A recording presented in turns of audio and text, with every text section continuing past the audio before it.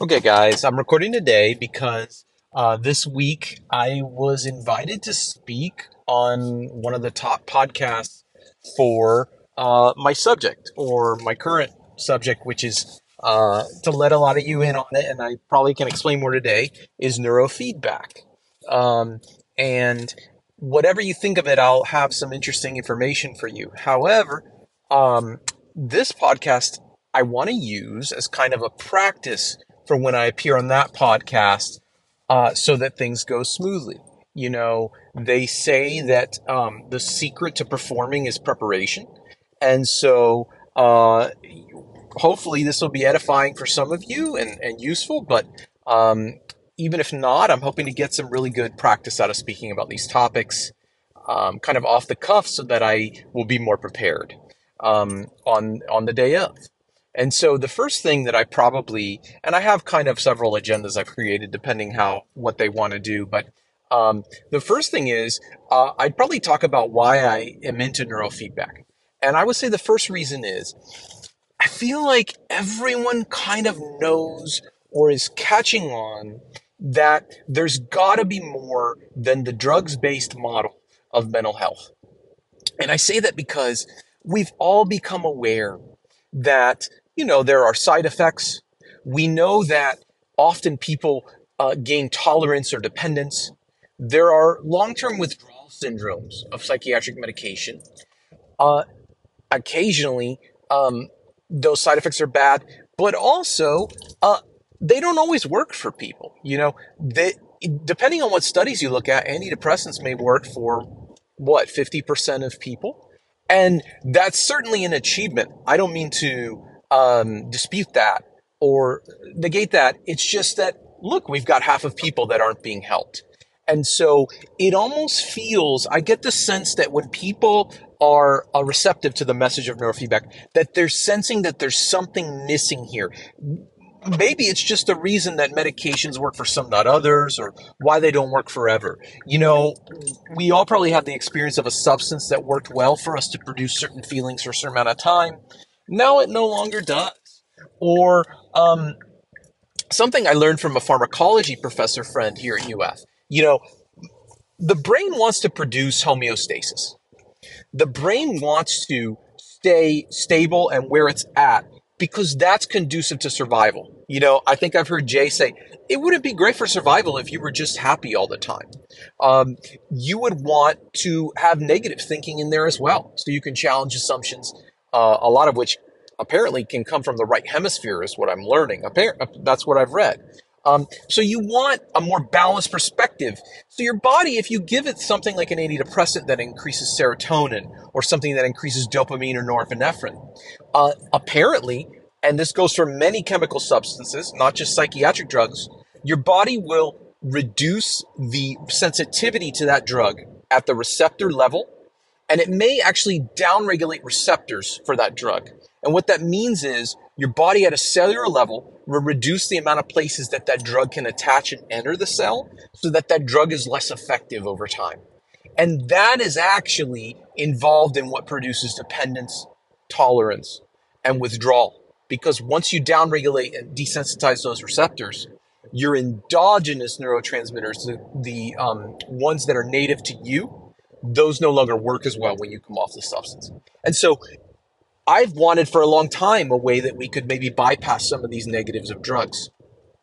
And something about the idea that it's not the chemical process that you're interested in with the brain, but the electrical processes really makes sense. I mean, if you think about it, the closest correlate to consciousness, and I believe Jay would verify this because I learned it to him, is uh, is a frequency of your brain waves. I think it's the coupling of, is it gamma to alpha, that Jay has talked about. And this is even actually used by anesthesiologists during surgery to determine the arousal of a patient.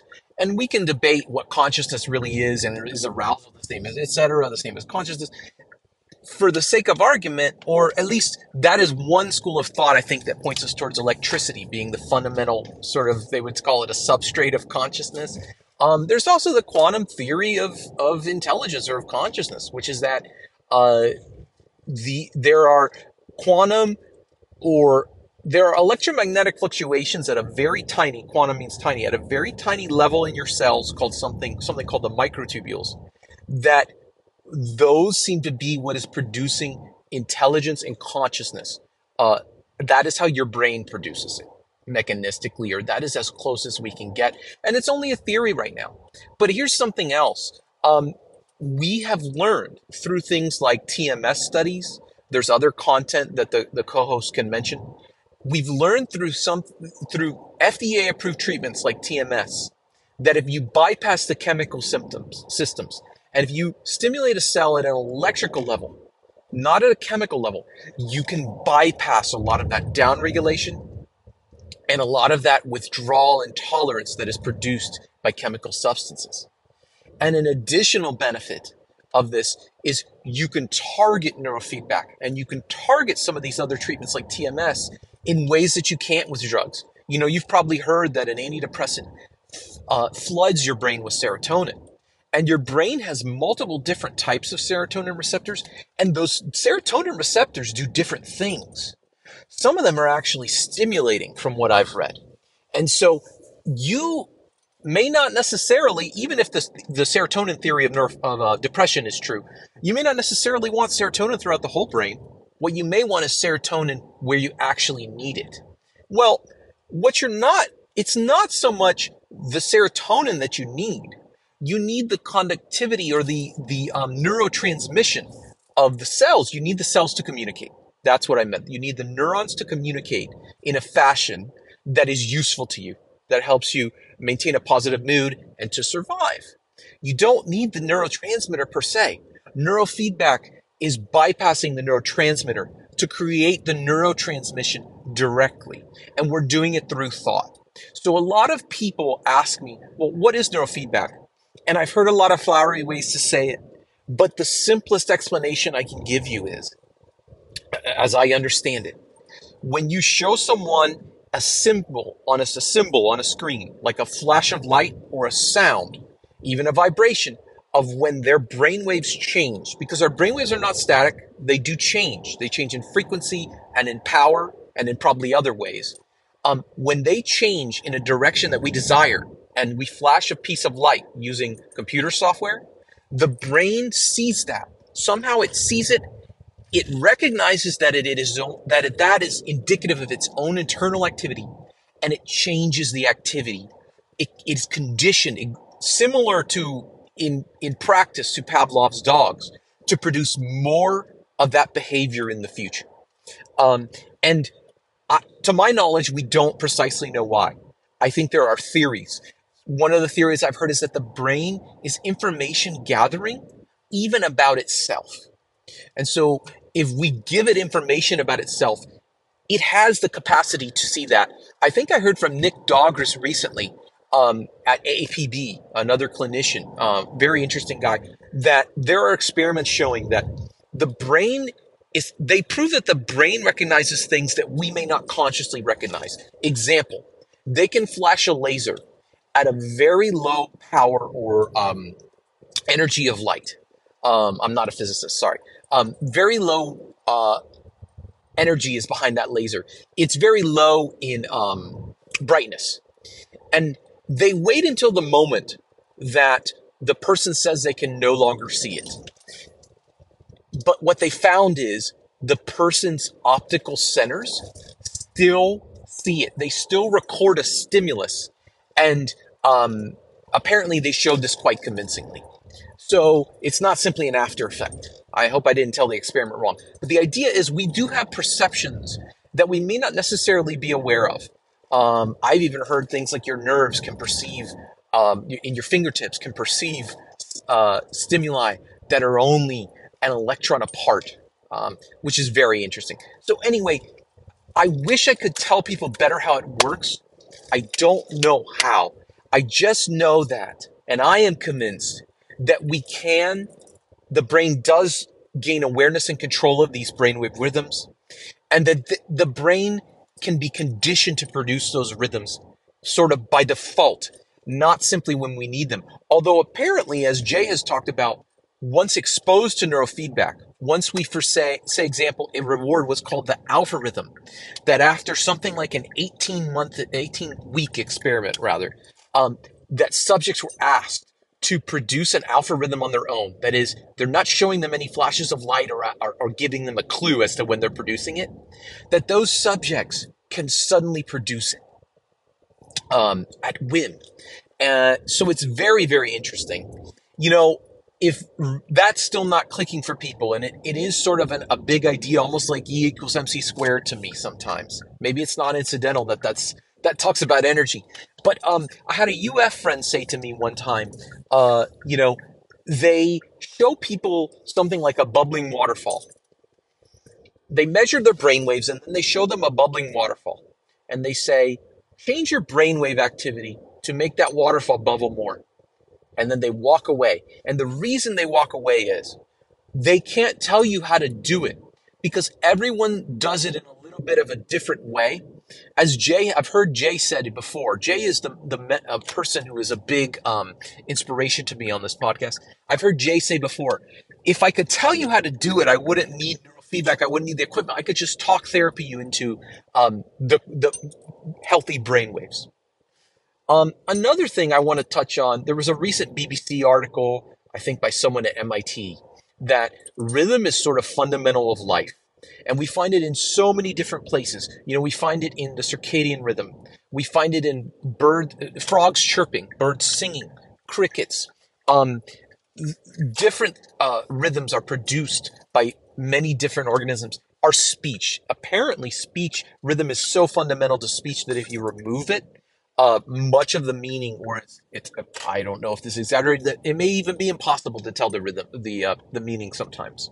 So it's so fundamental that they argue that it may speak to its inherent necessity for life. And we know from things like studies on music that when people are exposed to rhythms, that their brain will produce those rhythms. For instance, I think I've heard that patterned rhythm increases slow frequency brainwaves, and that um, uh, sequenced or repetitive rhythms produce high frequency brainwaves. They've even found that when you have a rhythm, let's say every half second, and they gave examples. One of the examples they gave for this beat was Stones, I Can't Get No Satisfaction. That if there's a way to sort of infer a half beat, I guess in music that's called syncopation, if there's a way to infer an implied middle beat, that the brain will produce another rhythm that will resemble that sub beat or that rhythm, that rhythm within the rhythm. And there's a lot of neat experiments they describe. I can provide that article if you guys need it. And so it seems like rhythm is fundamental, and we know that brainwaves, we've already argued, are fundamental. Even electricity, EM fields often have a wavelength to them or a frequency. So it's incredible. And if I didn't have enough proof that to suspect this, there are studies being done now on and this was actually what cracked neurofeedback from me. I was skeptical. People had encouraged me to do it, but I was skeptical for actually several years until I came across a study a few years ago done by, I believe the professor's name is Sang. I believe it might be George Sang or George Tsai at MIT in affiliation with Georgia Tech, which is that uh, they produced um, improvements in memory in and cognitive performance in mice that were bred to be susceptible to Alzheimer's dementia, which is a buildup of proteins. There's going to be some distinctions I may not be aware of there, but essentially, these mice were bred to have a buildup of proteins similar to the way that we find in Alzheimer's patients. And these mice had Alzheimer's-like symptoms. When they played them a 40 hertz rhythm, and when they also did 40 hertz flashes of light, that these mice, after a period of, say, a month, performed like young mice on cognitive tests, which I believe involved things like maze navigation. And it was a really incredible result. They have since performed this experiment on humans, and I believe it was MIT as well, Psi, that these humans uh, had reduction of brain plaques. It was visible reduction in brain plaques after being exposed to 40 hertz stimuli for um, many, several sessions, some dozen, a few dozen sessions. So it's quite incredible. And so when I heard that, that for me was all I needed. It sort of cracked the case for me on where I should be looking, that it's not neurotransmitters necessarily, because we discussed, those are dirty. Um, they don't even just attach to their own receptor, guys. Um, some of the molecules, for instance, alcohol, apparently it's such a tiny receptor, a tiny molecule, it attaches to everything. But all these drugs, if you ever go on Wikipedia, they all attach to dozens and dozens of molecules in the brain, or dozen receptors for those molecules of different types, But anyway, it was the brain waves is what I should have been looking at, the EEG. The EEG, as you guys know, is a measure of the electroencephalogram. It's a measure of the brain's electrical activity. They discovered early on, well, I don't know what you would say is earlier on, but they discovered in the last 120 years, let's say, that the brain has a rhythm. It has pattern, rhythmicity, they call it. And so these waves seem to be organized. There is organization. I don't know that we can entirely um, know that the organization is with exacting detail yet. We don't know, for instance, this brainwave represents this thought, but I believe that they're already getting closer to that. I believe there are people, I know some colleagues at UF that have investigated this, that they're using EEG to do things like allow people to speak at a certain rate. And they're using, I believe it's been used in speech. People can use it to include control characters on the screen, such as video game characters, or maybe even a mouse. We may be able to use it to recreate imagery that your brain is producing one day. So I know that we're going to get in more detail, but for right now, we do know that it correlates with certain states.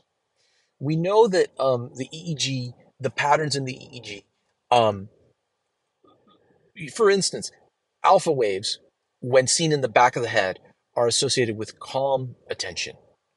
We know that beta waves are associated, and gamma, are associated with high performance, memory activation. I even heard recently that they're associated with metabolic. Beta waves are associated with metabolism, increased metabolism. We know that they are associated with blood flow to certain areas of the brain. As Jay has talked about, there's a correlation. We know that one of the ways I understand that they monitor sleep for sleep disorders is they monitor your brainwaves. We've talked about surgery, how they monitor your consciousness using brainwaves. Well, they also use it to detect sleep disorders. We know that they can detect seizures. I, to my knowledge, before a seizure, there's something to the effect of the name of sharp wave that shows a very large depolarization and then a hyperpolarization of the neurons, a spiking of the neurons, a lot of energy in a certain area of the brain. I think sometimes those are there's also a phenomenon called focal points, but the idea is focal areas. But the idea is um, these brain waves, they're not random. And so I became fascinated with what do these mean? And one of the other thing that had fascinated me was there in many different drug studies, if you look at studies on pharmaceuticals, medications for any purpose, often they have done EEG studies. And they do find that these medications produce certain EEG patterns reliably, meaning repeatedly they do this.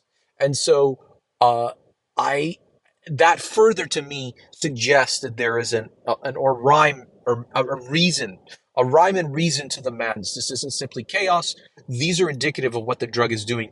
And indeed, if what we're seeking is for neurons to fire a certain way, neurons that fire together, wire together, if what we're seeking is the firing of the neurons, then maybe the chemical isn't necessarily what's fundamental. Maybe it's that firing pattern. If we can get there another way, and even better if that way has less or next to no side effects for many people, then that would be the best way to do it. It's also, as I know, and as probably Jay has said, many other people have said, it's more durable. It's more durable of result.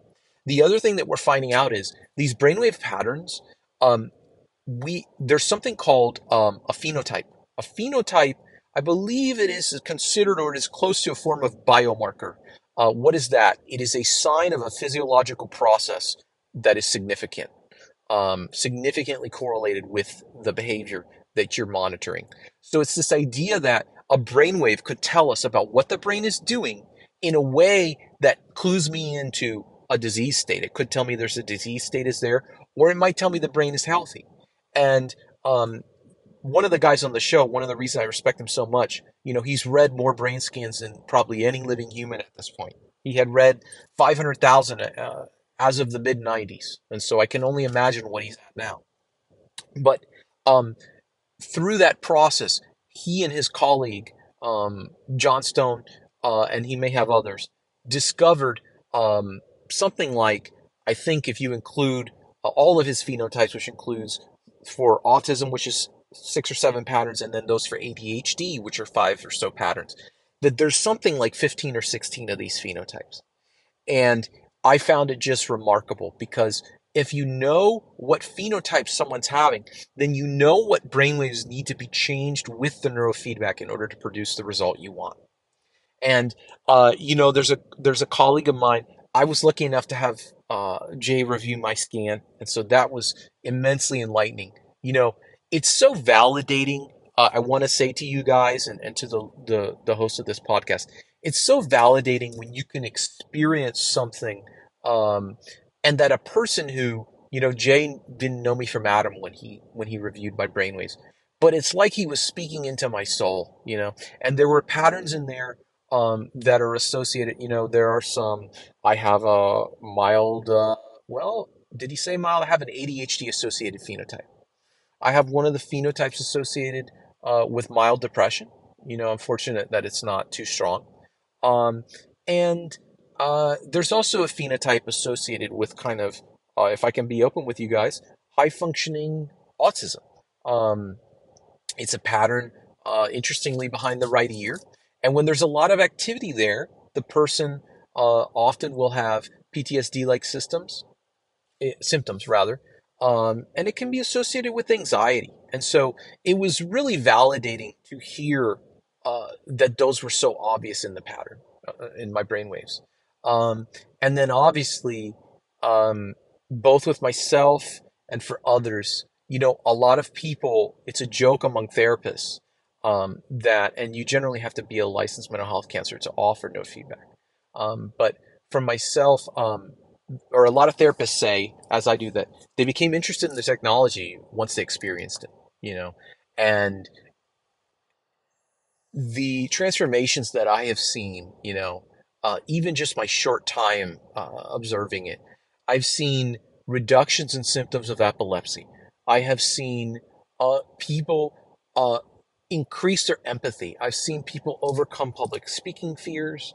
Um, Massively improve sleep. I mean, I have seen people's sleep score that we have tracked for ages improve overnight with neurofeedback. Um, and has it helped everyone with everything? No, but generally, there's been outcomes that we've been able to produce for everyone that I'm familiar with their treatment.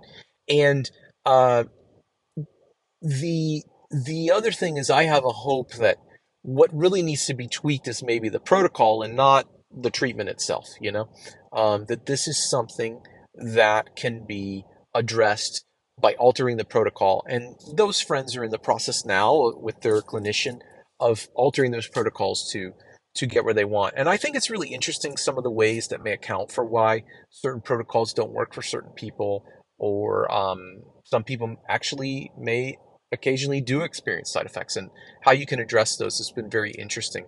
But yeah, imagine that someone has sought therapy for years and then suddenly overnight you're witnessing massive reductions in anxiety that are not, they're durable, or something as fundamental as epilepsy. It's not something, or sleep. Once you see enough of these, it's very hard for someone to tell me that this is placebo. And we have a biomarker of something changed in the body, which is the brainwave itself. If the brainwaves are now different, consistently, immeasurably different, um, I have no reason to see that's a concrete change in the physiology that led to a symptom reduction, which to me is and it's targeted, it's repeatable, and it's repeatable across individuals. The other thing I'll say is, yes, this is probably the experience that I want to discuss the most. I began SMR neurofeedback for the improvement to sleep. There's a form of neurofeedback that is very known for sleep improvements, and this form of neurofeedback, I tried it one time. I had immediate, improvement in sleep. I actually have not done very much of this form of neurofeedback yet.